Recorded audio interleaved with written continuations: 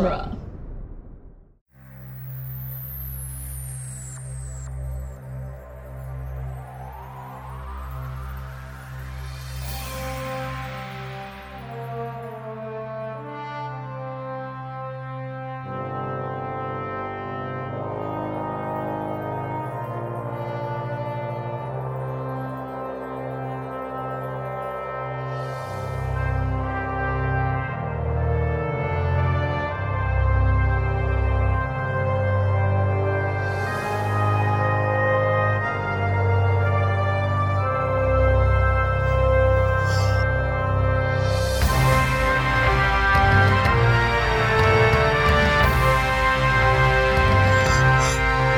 Hey everybody, welcome back to Countdown to Infinity. This is Ray Russo here, and I'm joined today by Chris O'Connor and Becca Raybergen as usual. Say hi, guys. Yo! Hey, guys. Alright, so today's episode we're going to be talking about Iron Man 2, which I think Becca and Chris just rewatched today, and I'm going off of memory because there exists on the internet what is referred to as the Shield cut of this movie.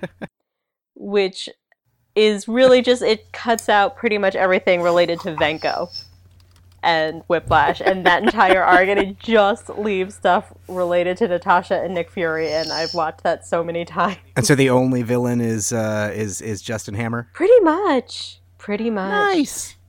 That probably would have been better. Much better. I mean, it's comes out to be a 20-minute video. It's really great. So it was, how many years was it between Iron Man, or between Two. the Incredible, it was 2 Yeah, it years? was 2010 to Iron Man 2 and 2008 for Iron Man and Incredible Hulk. Right. Okay, that makes sense. Because the Disney merger was going on in that time, right? Right. And they were like reshuffling everything. Lots of papers to sign, lots of T's to cross and I's to dot. Lots of, no, it's okay, you guys. Mickey Mouse isn't going to take over, we promise. I remember fans were losing it. It's like, oh, they're going to ruin everything. Oh yeah, I was so upset when this happened. I had to go for an early lunch break, and I drank at the. I just went downtown to like American Tap Room, or actually that wasn't there at the time. I went to the Austin Grill in Bethesda, and I was like, "Give me a beer! I'm sad." And people were like, "Why are you sad?" And I'm like, "Disney just bought Marvel." And these people looked at me like I was exactly like you're looking at your podcast player right now. And I'm sure that when Disney bought Lucasfilm, it went pretty much the same. Well, no, I didn't do the same thing then because, frankly, as far as I was concerned, they'd proved themselves on Marvel, and I was like, buy everything. And now that they are buying everything, I don't know, man. Anyway, Yeah. Whatever. We'll see. I don't know how I feel about the Fox buyout. I'm nervous. Yeah. You're flying too close to the sun, Disney. Stop. Too many people. Too much good stuff. Too much power in one mouse's hands.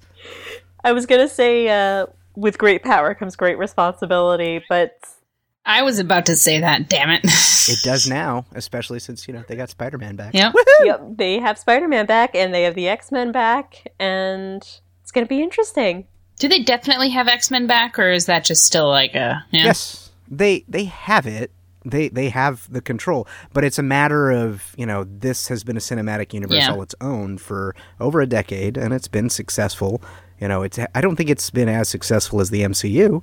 It seems like every third one in the X-Men franchise is garbage. Let's see, X-Men 3, Wolverine Origins, Apocalypse. Yeah, like every third one is trash. Okay. So it's almost like the Star Trek... It's almost like the Star Trek rule. Yeah, it is almost like, I had never thought about that before, but it is like the first one of the 3 Wolverine movies is garbage. The third one of the X-Men movies is garbage. The third one of the most recent X-Men series is also garbage, which makes me so sad. Anyway, Iron Man 2. To slightly less garbage. Far less garbage. So Disney has bought Marvel, and now they kind of have that powerhouse to really go ahead and do this whole Avengers thing. And they really used Iron Man 2 as the platform to kind of go, hey guys, we're building in all this other stuff. because you already start to get references to other things existing in the Marvel Universe. You get Nick Fury saying he has bigger issues in the Southwest Corridor to worry about. Southwest region. Southwest region, right. Yeah. Yeah. And you're like, It's like, New Mexico's not a corridor. corridor region. It's a plane. Whatever. Language. Details. Yeah. But yeah, like the first two movies had come out, they'd had Iron Man and they had Incredible Hulk, and they were both successful, one far more than the other, but in both of them they had connected to each other. They had references to each other, they had references to other things already. So they had done those things, they had dipped their toes into the into the idea of creating a larger interconnected series of movies, and they're like, you know what, let's do it. And so they did.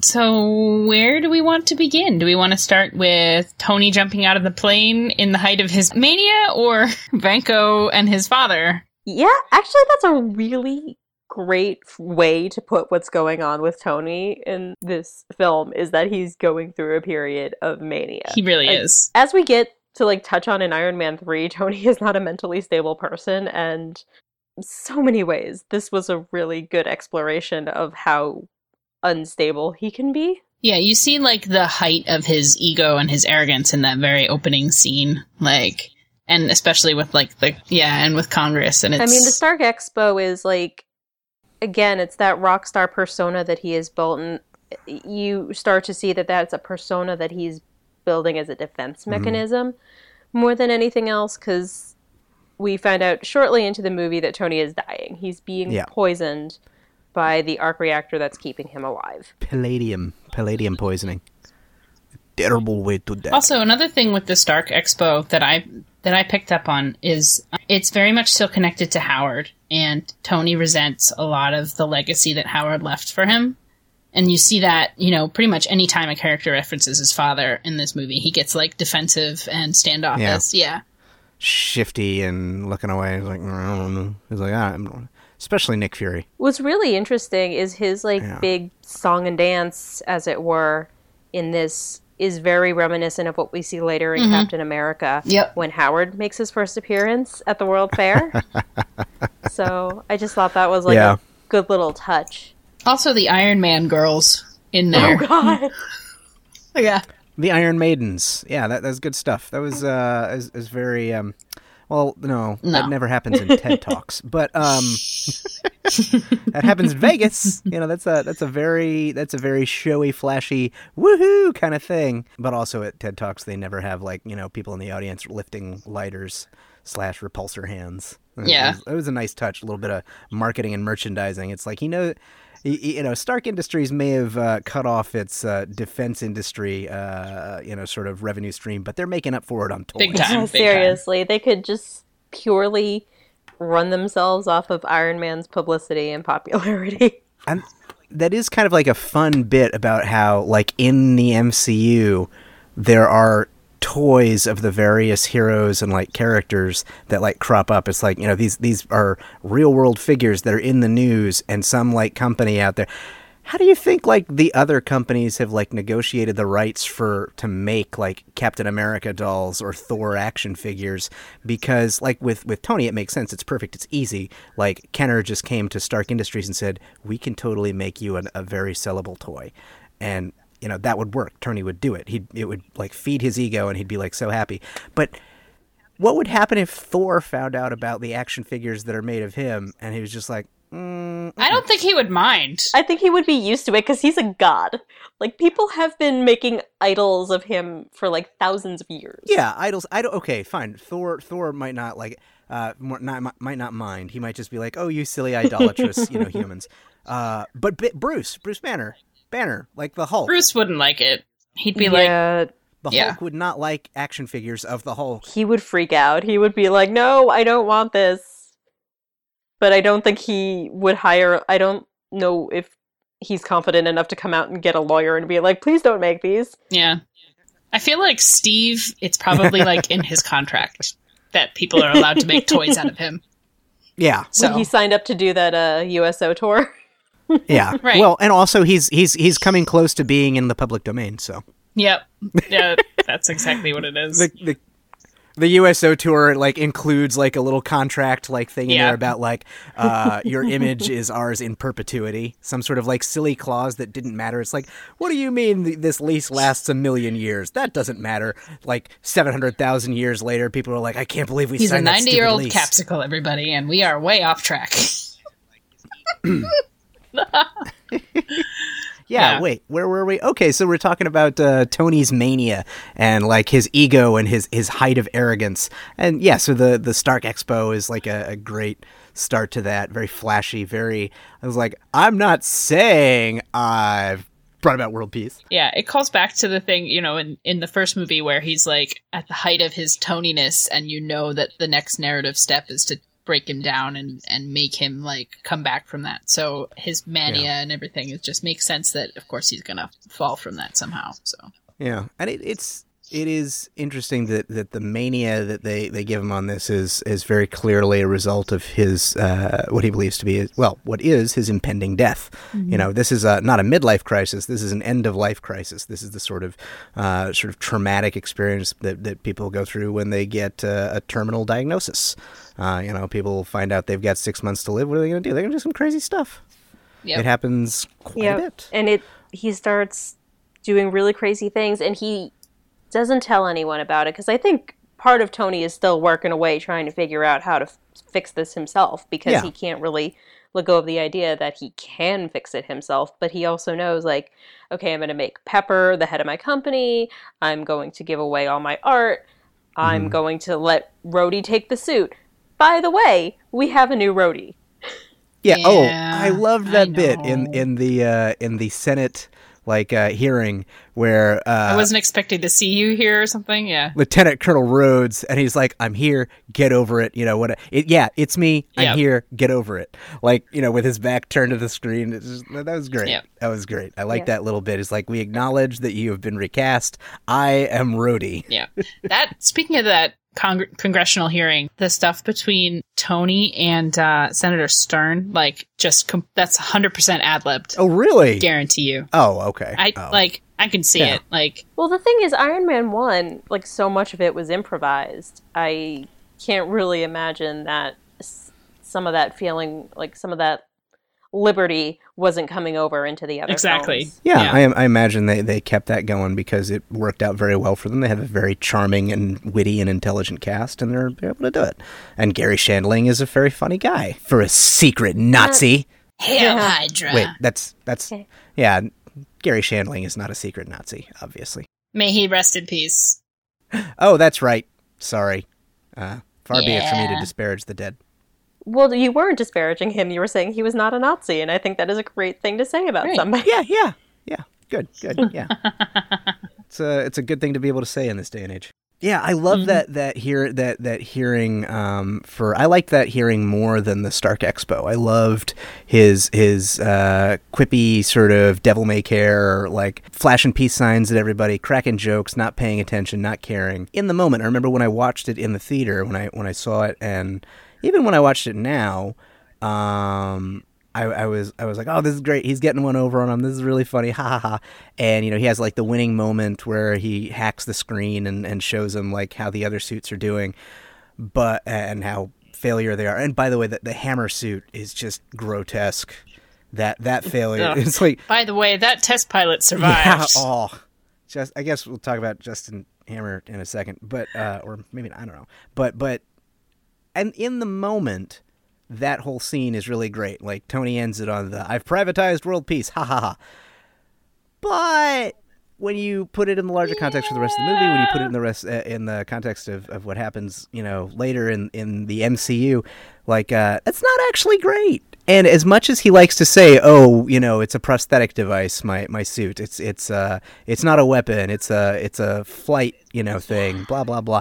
It's a weapon. It is absolutely a super duper super weapon that would allow him, as we will see later on, he could stop a nuclear weapon or he could divert a nuclear weapon. It's incredible power, and his sort of silliness about it is really scary.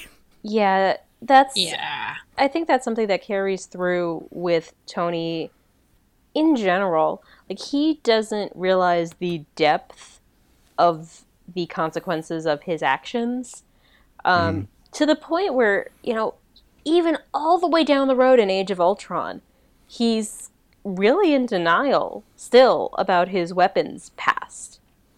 Like, Yeah. he tells And his Claw, weapons present. when he's talking with Claw, he's like, Yeah. oh, this was never my life. I'm like, of course it was. The weapons killed Wanda and Pietro's family. Like, how can you not still feel responsible for that?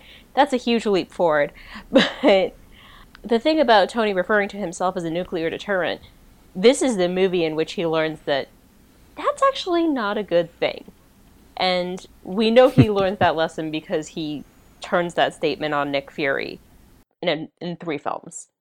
So this really, if Iron Man 1 was the story of Tony learning to take responsibility for things, this is him having to relearn the same lesson. I don't know. I feel like that's Tony's arc, is that he constantly makes these baby steps of 2 steps forward, 1 step back, 2 steps forward, 1 step back. And then he gets too comfortable, and he gets too prideful, and he gets, he rises too high, and then he has a fall. Yeah. And in this one, it's that, he was in a strong, stable place at the end of Iron Man 1, and, he's doing well, and he feels more and more confident, but he gets knocked down a peg by palladium poisoning, his arc reactor, killing him slowly, and that knocks him down and makes him realize that he isn't quite as hot as he thought he was, and he has to deal with that, and he doesn't deal with it very well. He's not a team player yet. He's not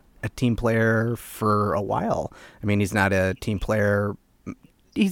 Well, no. At the end of this movie, he is a small team player. He team plays with Pepper and Rhodey, but then when you get to the Avengers, it's like, how much of a team player is he in the beginning? Not really. But it's something that he grows into. The other thing that knocks Tony down a peg in this movie is Vanko. He doesn't necessarily replicate the same suit idea, but he comes up with something else that is just as effective and kind of scarier. He comes up with multiple things that are effective and scary, and it The drones were much more effective. forces Tony, who was living in the beginning in this I'm the only one with this mentality. And then getting Vanko faced by, shows, I can make this thing too.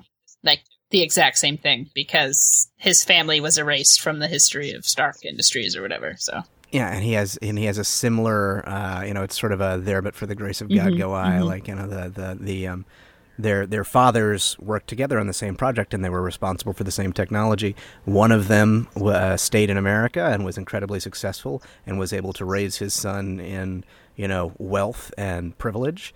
And the other one got kicked back to Soviet Russia and was treated as a traitor and sent to a frozen hellscape prison camp where he raised his kid.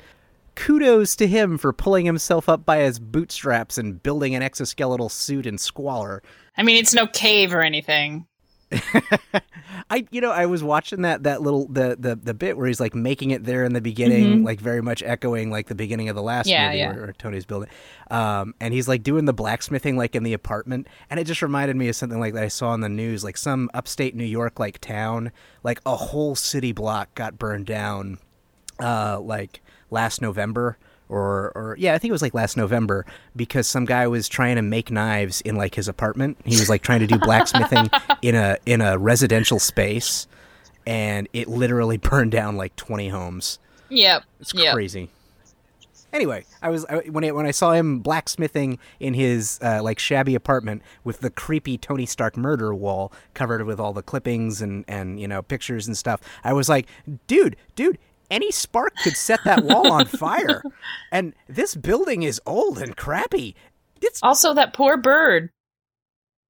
So, that's a sort of connection. Like, apart from the sort of the parallels in their characters, it's kind of interesting that Mickey Rourke himself was like on a sort of career renaissance and resurgence after The Wrestler. After, frankly, a long time in the Hollywood wilderness of nobody wanting to work with Mickey Rourke.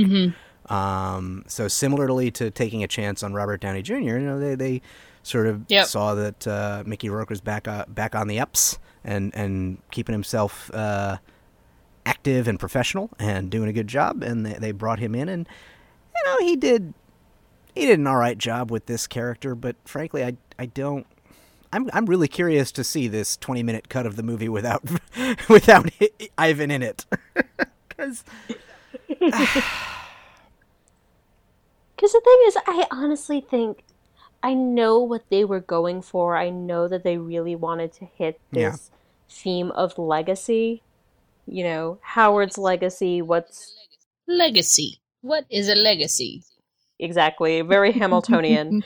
Yeah. Oh yeah. His little speech, when he runs into him at your family are all butchers and thieves. That was some good stuff, and I remember that from the trailer. Actually, you could also probably do a cut where all the S.H.I.E.L.D. stuff is cut out. Yeah. And it's just him and Tony, and that might also be a stronger narrative. It might be, because the S.H.I.E.L.D. stuff is all sort of set up for the universe and for the future stuff, but perhaps there is a stronger movie there between Whiplash and Iron Man if you're not constantly being interrupted by Nick Fury and Black Widow. Yeah, and I think that's what this movie really suffers from, is the fact that it's kind of two different movies smushed together. Because you have the greater outside force of trying to set up for Avengers down the road and all the little milestones that need to be set up, but at the same time you've kind of sacrificed a good story for Tony in the process. Yeah. And similarly they have they both have their daddy issues, but there was one thing that I should have talked about more on Iron Man 1. I can't recall offhand how much I got into it. In fact, I don't think I got into it much at all. But the weapons design, the concept of an exoskeletal weapon system, is real. It's something that people have been trying to make for a very long time, and we're getting better and better at it. And there are various versions of particular kinds of military or industrial exoskeletons that are going to be rolled out for actual real world use very soon. Various models have been displayed at weapons tests and military industrial expos in Vegas and various foreign countries. And some of those systems are as simple as like a set of legs that allow people in warehouses to lift, tank shells and boxes of ammo for hours without getting tired. And some of them are armored suits on which you could mount all sorts of weapons. I don't know that I would necessarily mount a 9mm pistol and an FN 2000 and a pump-action shotgun of all things, as Hammer does, but that technology is finding its way to the modern battlefield, and it is it's very real. One of the things that's always held it back and continues to hold it back is power. I mean, in Fallout, you need like a nuclear reactor to power that kind of thing. So yeah, you need like the fusion coil or whatever, and you get like 30 steps out of it. But the battery technology is getting better and better. It is no arc reactor, which I am right now kicking myself for not reading up on the either real-world inspiration for or sort of, Star Trek technical manual fan wanky explanation for how it works. But it's how do we make this magic thing magically work? I know. Let's just have them build a tiny little shiny thing. Okay, so apart from the magical sci-fi being able to solve the problem of the power source, I love, basically every one of Tony's suits. I suppose in Iron Man 3, I can find some of the 47 that I hate. But so far, by Iron Man 2, the half dozen that he's made, all excellent. And the suitcase version, amazing. I love it. I love the suitcase version. It's so cool. That is, such a badass moment of this compact, briefcase thing opening up. And you see the thought process of what he's been going through of okay, well, how do I make this portable? And it's just kind of a through line that he's been developing.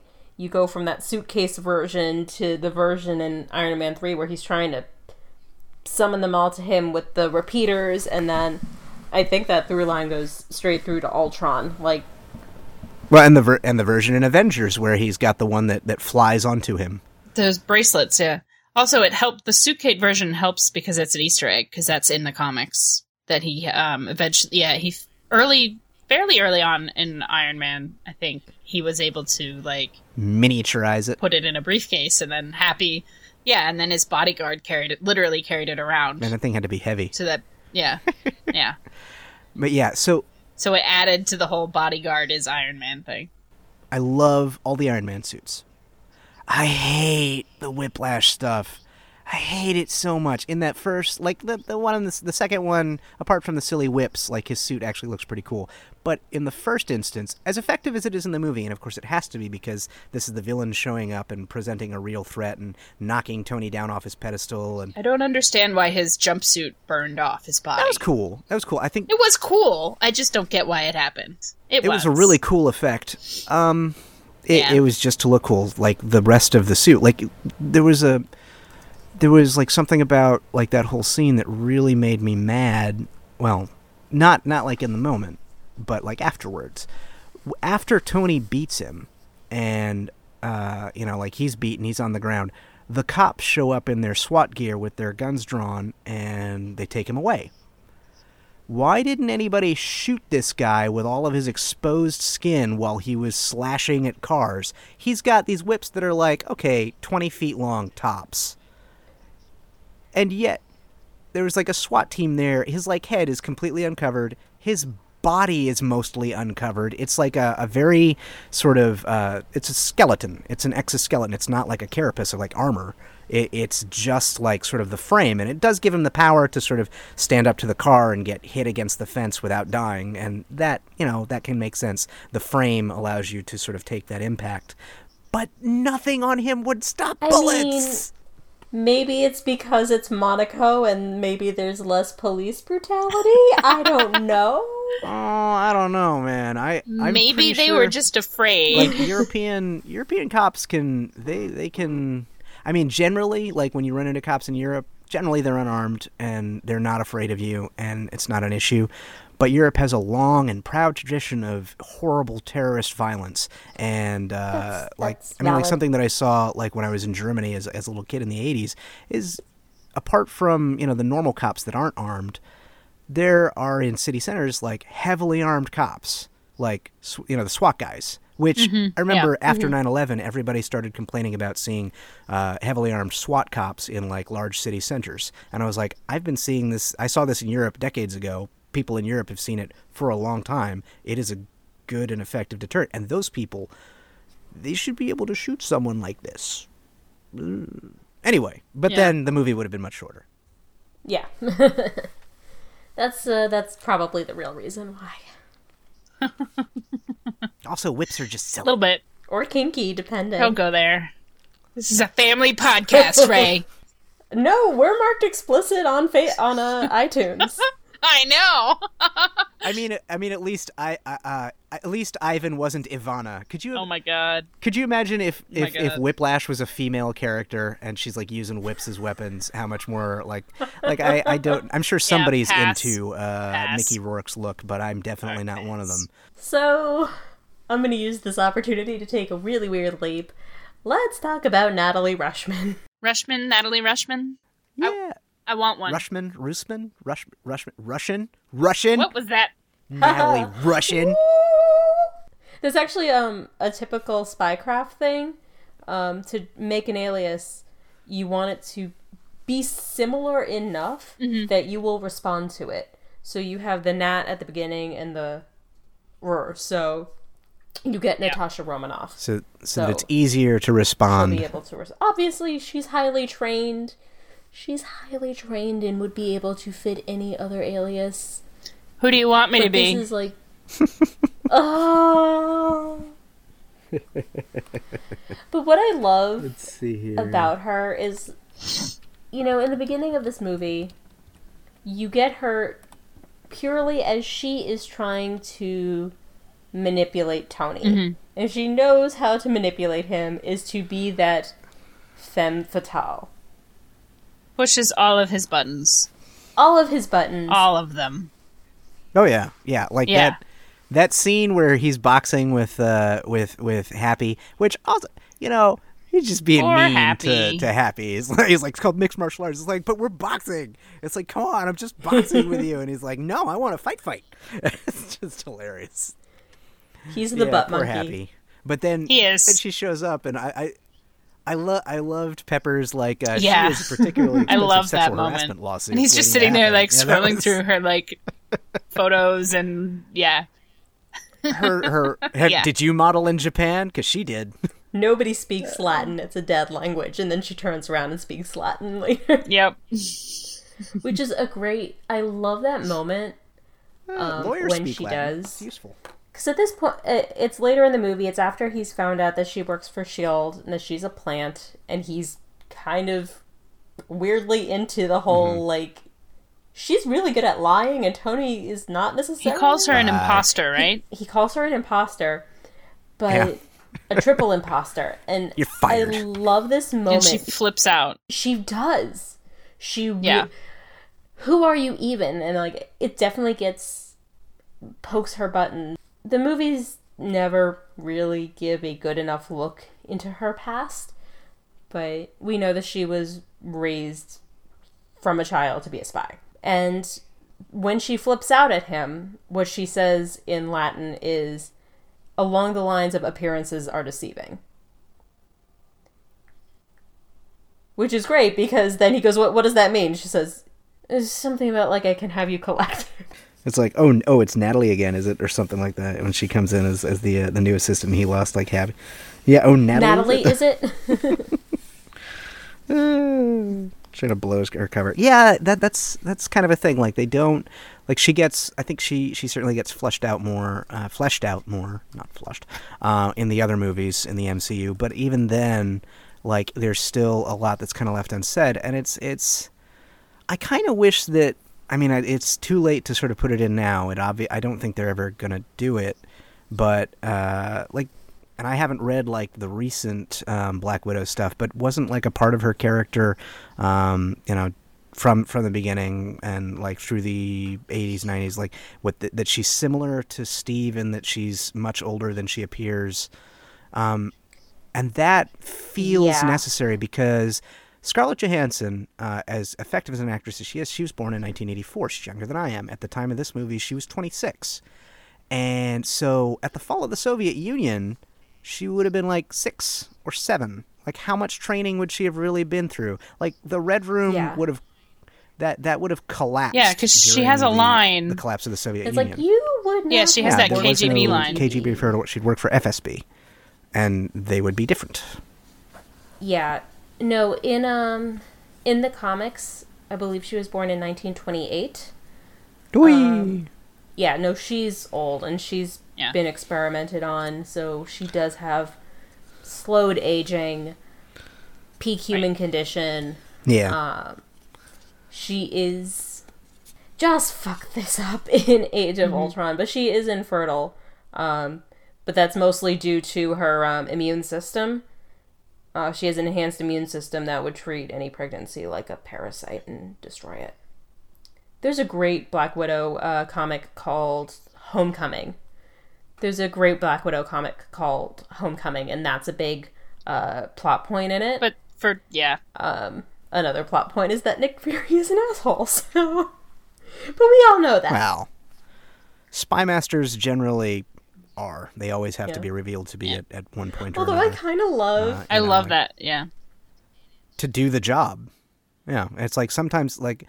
Because they have to have a emotional disconnect in order to manage all of these people. Yeah. Although I kind of love the moment when he introduces Natasha as a S.H.I.E.L.D. agent to Tony. He just has this very proud papa look on his face. Yeah. Of like, look at my spy. Isn't she great? She totally fooled you. yeah, I did like that. But there's early signs, too, of her being a spy.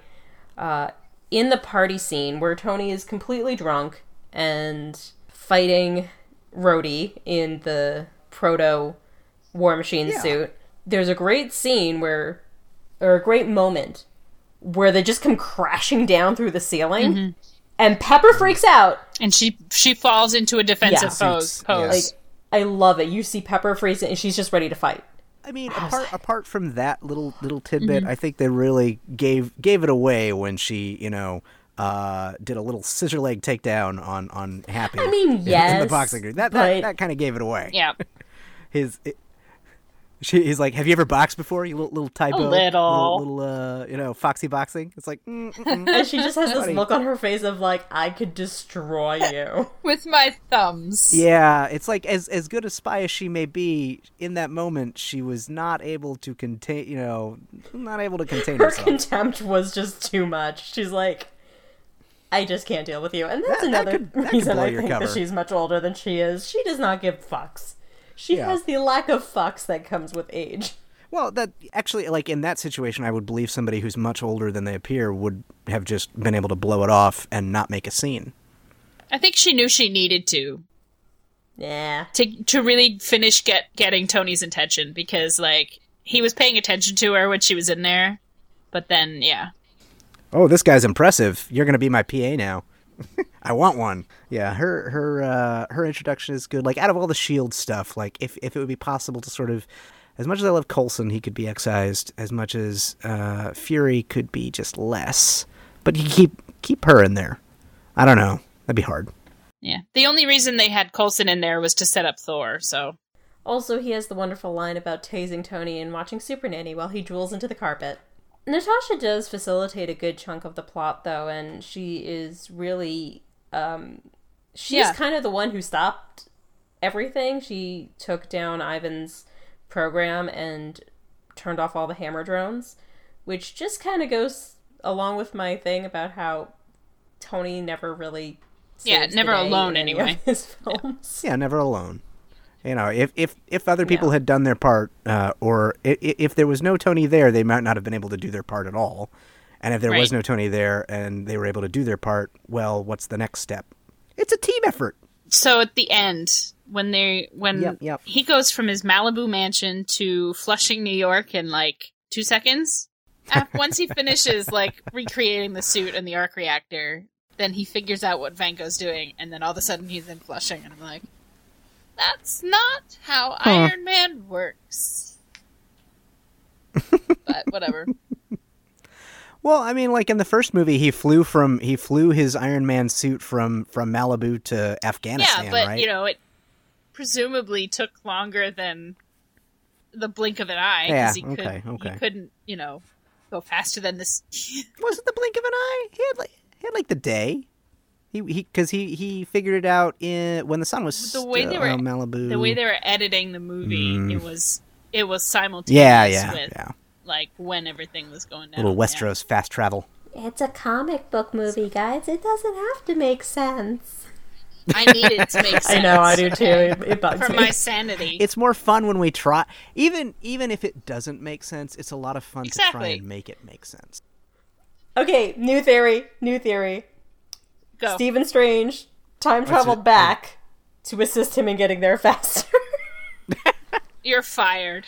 Oh, you are fired. Anytime, no, in any instance, any plot hole in the Marvel Cinematic Universe, any plot hole, Steven Universe went back in time and fixed it. Steven Universe or Steven Strange? Steven Universe, no, Steven Strange, jeez. All right, you know what?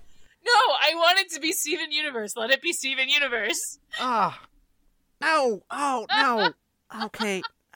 Oh, no.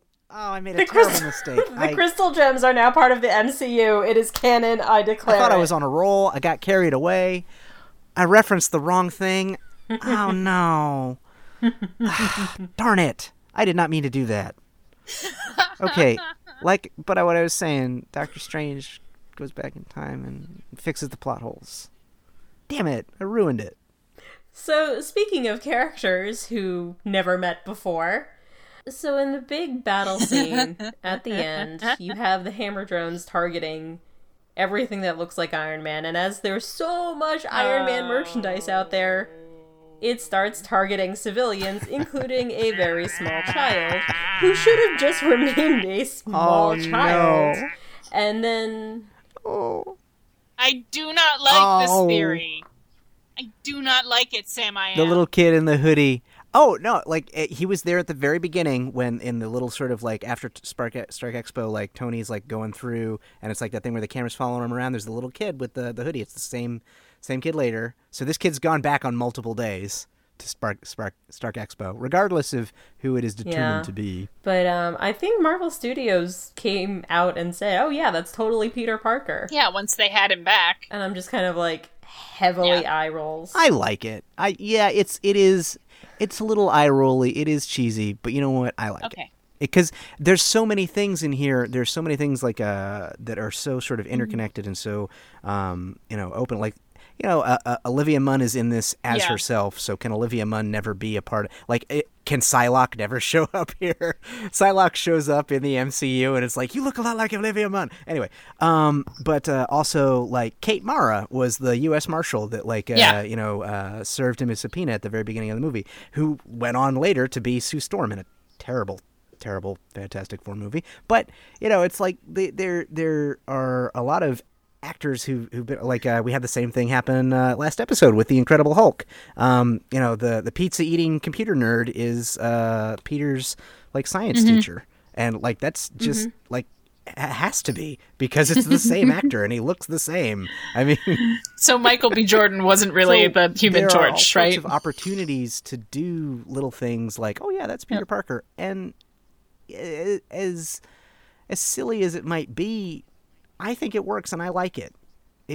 Okay, makes me happy. I'll let you have it. It's okay. One of my favorite things about the movie The Martian is that apparently Sue Storm and Bucky Barnes had a baby. It happened. Get used to it. It's going to be a weird baby. Invisible and everything. I don't know. Oh my god, they're going to lose track of that baby so much. Right? We think Hera was bad? It's going to be so much worse. That's great. Yes, The Martian is so good. Aww. And also at the end, Watney flies like Iron Man. I like that a lot. I love that movie. And that was set in 2035, so he would be a kid now who watched Iron Man, and that's his hero. It's all connected. It is all connected. Yeah, super off topic, but we're talking about interconnected stuff and creators being able to play around with movies the way that they never had before. Because, like, you couldn't do this with the Spider-Man and Daredevil movies, 15 years ago when they were controlled by Columbia and Fox. And that's one of the great things about the MCU is that they have this freedom. The sandbox is so huge. Yeah, they can make things more than they would be on their own.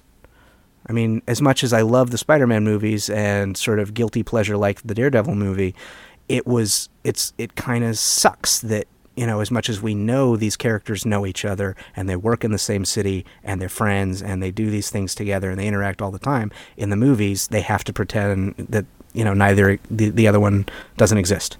And that just was kind of sad and small. Matthew Murdock micromanaging the fuck out of 10 city blocks. I like to think that in Infinity War it'll be like the Thanos' troops are like crushing New York and it's like the Hell's Kitchen is holding its own, whereas like everybody else is like these other places have been like overrun, but like Harlem and Hell's Kitchen are doing great. I mean, Hell's Kitchen has two, right? Yeah. It's got Jess and Matt, and then Harlem's got Luke. And then Danny's fucking around somewhere. Where's Danny? I don't even know where Danny is. I'm just like... he's probably walking around barefoot pretending to be homeless when he has millions of dollars. Like, let's face it. That little... Yeah.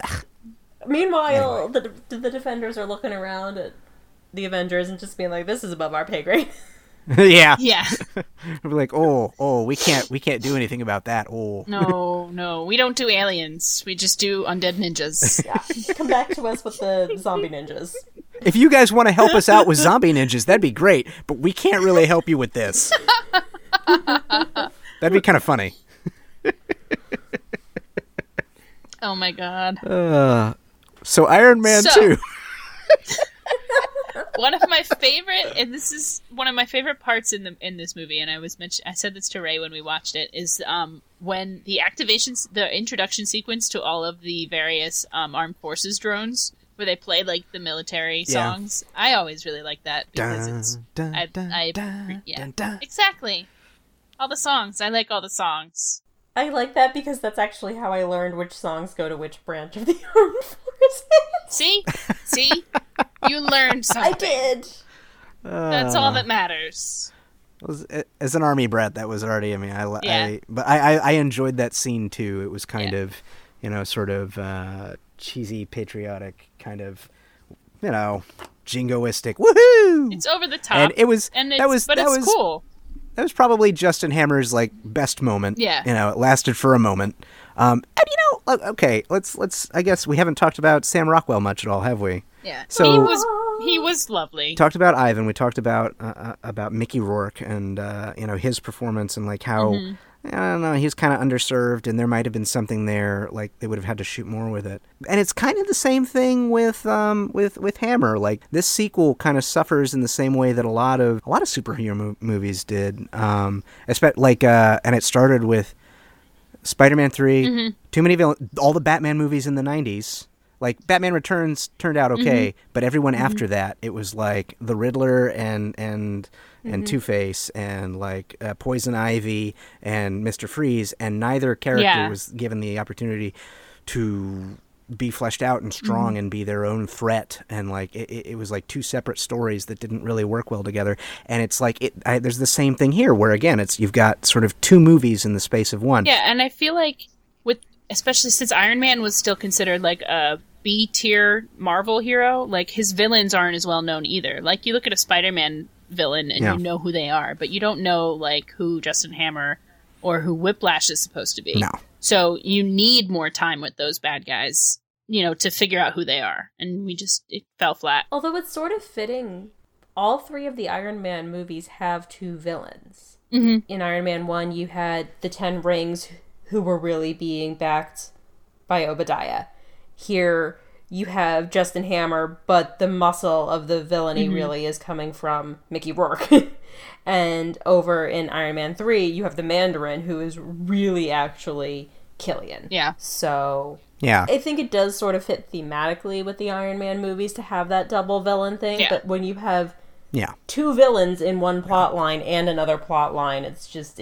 It's too muddled. In the first Iron Man, I think it worked because it was much more an origin story. We talked about it on the first one for that the villains there, they're not particularly remarkable. But it was a better movie because it was such a great introduction to such a great character. And in Iron Man 3, I think the two villains actually worked. I really liked it. I know a lot of people, we'll talk about it more obviously when we do Iron Man 3, and I know a lot of people hated the Mandarin reveal. They're wrong. I loved him. I liked it. I loved it. I thought it was well done. Trevor Slattery. That was a good way to sort of deal with a very problematic legacy character. Yeah. While also making really good social commentary. Yeah, we'll talk about it. Right. The Mandarin is a ridiculous villain, so you have to make it ridiculous. But for Iron Man 2, I think there, again, two movies, and I think in one movie Ivan is the villain, and in one movie Justin Hammer's in the villain, and I think either one of those movies would have been better than this movie where they mashed them together. I think if either Hammer was given an opportunity to be more competent and villainous, and or Ivan was given an opportunity to be more personally, he is pretty compelling, but more personally compelling, more he doesn't really get the sort of screen time to get the audience interested in him. He's not, I don't know. I'm not sure what needs to be added to Ivan's story. You know what's terrifying? In the comics, Obadiah's son and Justin Hammer's daughter team up and are actually a really terrifying pair of villains.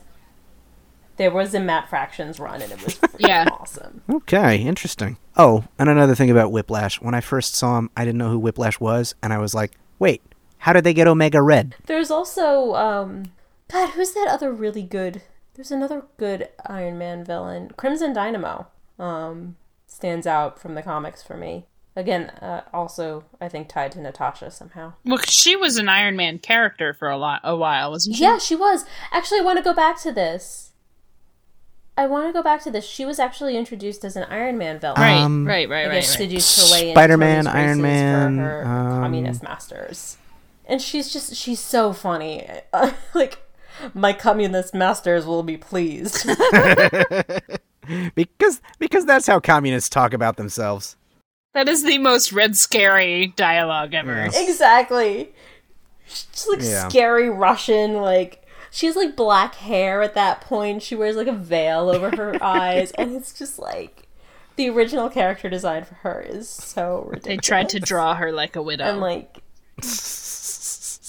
yeah, they really Little did. on the nose. Yeah. And then she recruited Hawkeye to take down Iron Man because Hawkeye was just a dumb circus kid. Was just a dumb circus kid. He still is.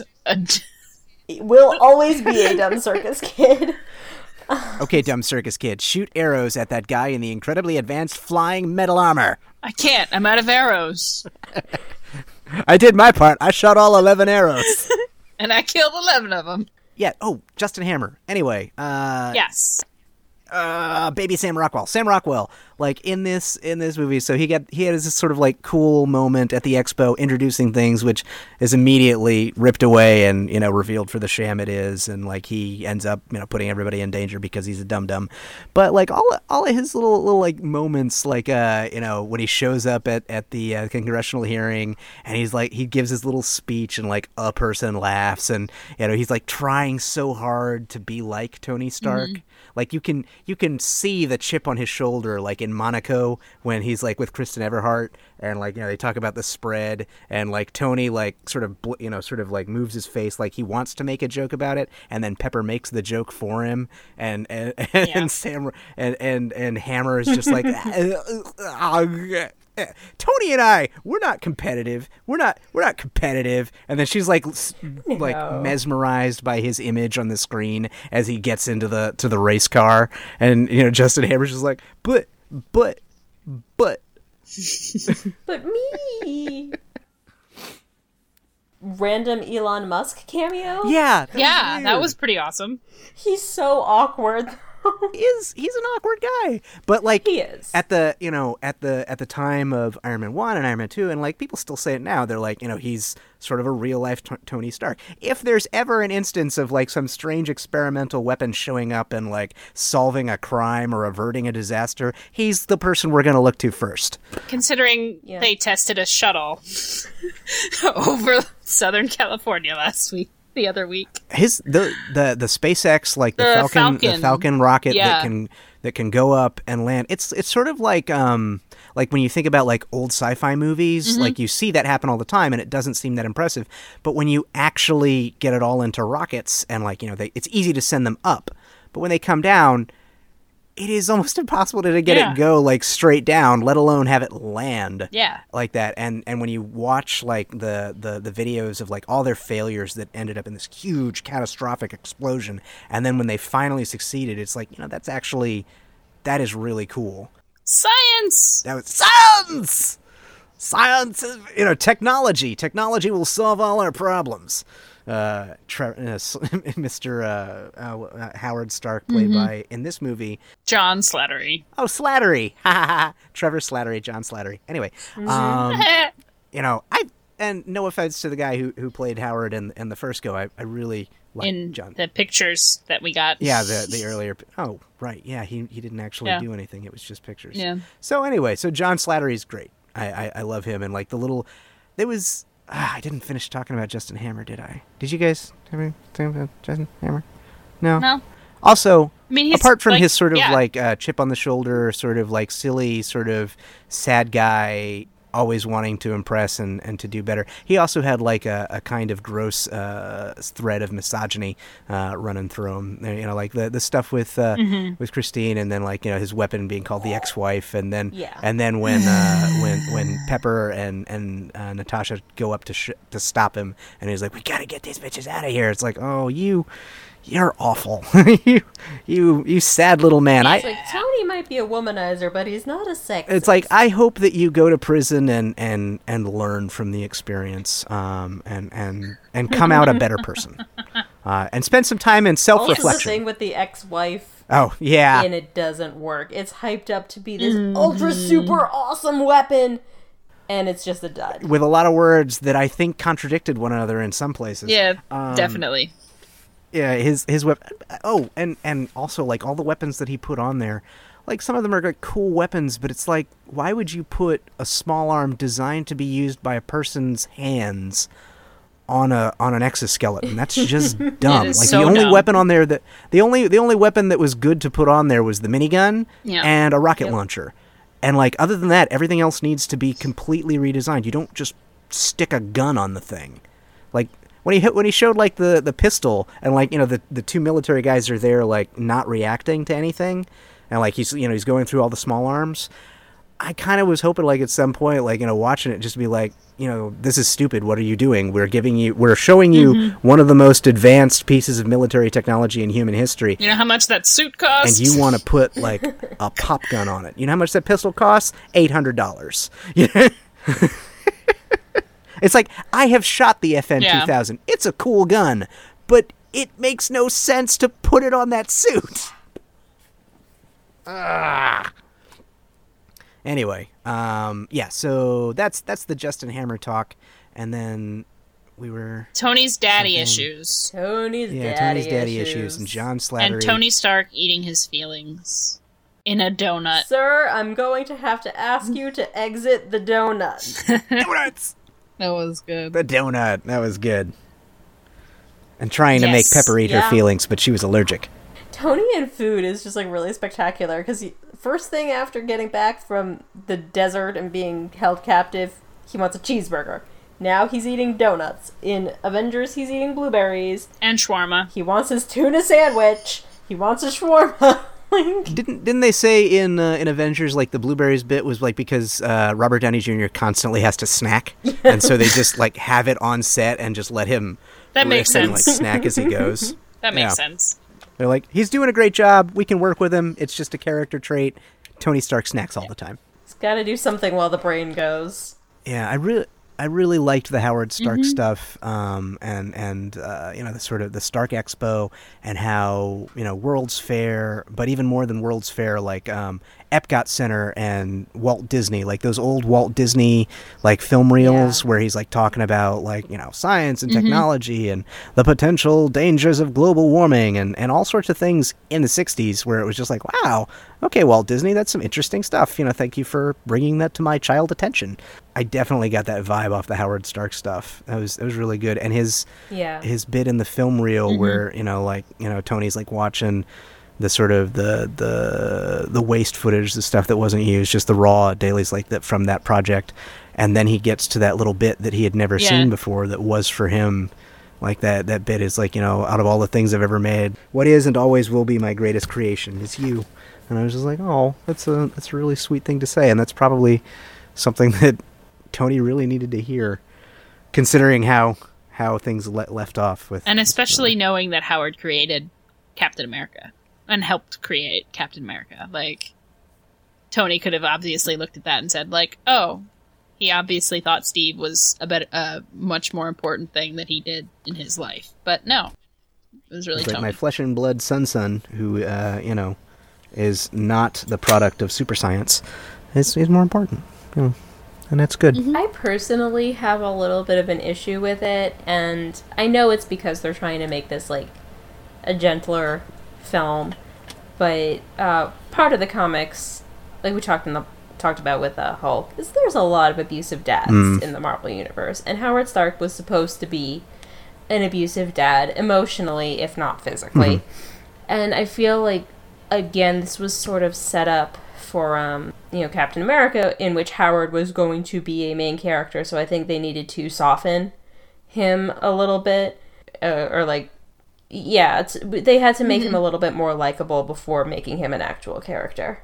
Yeah. Well, I mean, that's one of those things, is somebody can be emotionally or even physically abusive and to like a close family member, like a child or a spouse, and you know, they can be awful in private to that person, and they can still be in public a very likable, sort of charming person that nobody would suspect is responsible for inflicting that kind of harm on somebody that, you know, that they love. And even then, and this kind of, you know, gets to our culture and how we've raised children for generations, and how hard it is to get intergenerational violence out of the system. there is particularly in the past, but even now, like when there is that verbal, well, maybe not so much verbal, but when there is that sort of abusive behavior, that person can still, in many cases, still genuinely love and care for the person that they're abusing. And particularly with like child abuse, they might think that they're doing it for the best. That is a thing that person can think and feel. So it's entirely possible that Howard Stark in this universe was at various points emotionally or even possibly physically abusive towards Tony, but he could still have a private, have that moment where he leaves something that he feels he needs to tell his son, and he could genuinely mean it in a good, caring way. It's like, abuse is complex. Believe me, I know. I think my issue with it is not that I don't believe within the universe that he didn't. I don't think he didn't mean it. I think it was just sort of hand of the studio issue. That's my critique. And the same sort of thing, like you're saying, like sort of softening things. Like they sort of touch on it there in the party scene, but like Tony's alcoholism never really takes like the center stage as a problem in the MCU the way it does in the comics. He's a really problematic alcoholic. Yeah, like he never has that moment. He hasn't had a moment in the MCU where he's like, well, I mean, like he got to say I am Iron Man, but not I am Iron Man and I'm an alcoholic. Which is a pretty terrifying revelation for everybody. It's like, oh, hey, this super weapon has been drunk half the time. IWI, Iron Manning while intoxicated. Doesn't he, like, fly through a plane at some point? No, actually, Carol chucks him through a plane when she's drunk. Oh, that was him and Carol. And that's when Tony becomes her sponsor. Yep. Superhero sponsors. Wasn't that the annual? I don't remember when it was. I just remember that's, like, he's her sponsor, and that's how it came about. Character growth. Chucking him through a commercial airliner. Yeah. So yeah, the studio will soften various edges, and like speaking again, getting back to that idea of there being two separate movies in this one movie, it's like which one, in which movie, the Whiplash movie or the Justin Hammer movie, which one would it have made more sense to explore alcoholism as a problem for him? I think the Whiplash movie. Yeah, because wasn't it implied that his father was an alcoholic? Mm-hmm. The older Vanko? Yeah. Yeah. Oh, yeah, that would make sense. Like, because he drank himself in Siberia and beating his son, and so that could be like a point of their sort of hate for one another. Or at least for Ivan Vanko's like hate for Stark is like he could, he himself could be rather straight edge and no drinking because of his drunk father beat him all the time, and at some point he could be made aware of the fact that Tony Stark, the human superweapon, is wandering around drunk half the time, and apart from his sort of rage over like destroying his father being destroyed by Tony's father, there could also be that element of like you're a threat, and that might have been a more compelling a more compelling case for that villain. Yeah, as if he was a little bit right. I'm trying to feel like there is a point in Tony being dangerous that Vanko has, but it's kind of watered down in him creating dangerous shit too. Yeah, and like, his like points are all like he doesn't. His bit about like in the prison where he's like all like you show them God can bleed and they'll tear him down and I don't need to do anything, blah blah. He's not interested in sort of like controlling Tony. Like he wants revenge. That was literally Lex Luthor in Batman vs Superman. Yeah. He needed, revenge is good, but revenge when you can have the audience really get on the side of the villain and empathize is better. Would be better. Yeah. Much more better. Ready to wrap up? I think so. The Stan Lee cameo was at the very beginning. Very beginning, it was Larry King. Yep. As Tony's walking out of the expo. Credited as Larry King. So, the same way he was credited as Hugh Hefner. So, as we see later in Guardians 2, he's a Watcher or like Watcher adjacent. Do you think that because are all of his cameos a Watcher? Was he impersonating Hugh Hefner and I would love that. Larry King, or that's or was he you've actually, convinced me that's what he is. What he is. He's a that Watcher. he's the Watcher the entire time. He's just the Watcher the entire time. Let's go with that. Okay, so he was that doesn't make any sense. Why would he be the Watcher in his living room drinking a Brazilian soda and getting sick? It was his day off. Yeah. No, that's perfect. Everybody needs a day The off. Watcher needed a day off. Because like all the others, he's like sort of, well, I suppose we'll see them as we go. Because the cameos are an easy thing to kind of forget; they slip from your memory. And as we go, we need to see like, does it make sense for this Stan Lee cameo to be the Watcher? I contend that in Iron Man 1 and 2, this Stan Lee could be the Watcher, but it is just silly to suggest that the Stan Lee that drinks Brazilian soda and goes to the hospital in Incredible Hulk is a Watcher. That's just silly because he's obviously never watching anything having to do with our hero. Okay. I suppose that's fair.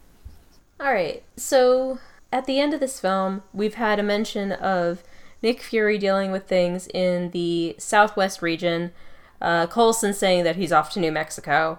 And at the very, very end, A funny thing happens on the way to Thor's hammer. in which Coulson attacks people with a sack of flour, and it's beautiful. Yeah, It it's is very glorious. well choreographed. Watch it on YouTube. And our little tale that they make you wait for at the end of the credits is them finding Mjolnir in this massive crater in the middle of the desert. Mew mew, Mew mew! mew mew. Mew mew. God, Darcy's the best. Mew mew. I'm really excited to talk about Thor next time, guys. She is. Oh my god, I'm so excited. Thor's gonna be awesome. I think we're going to have a special guest friend for Thor. It's going to be great, listeners. Yes. Stay tuned. All right. Peace out, guys. We'll see you in Asgard. Yeah, we will. Heimdall, open the Bifrost.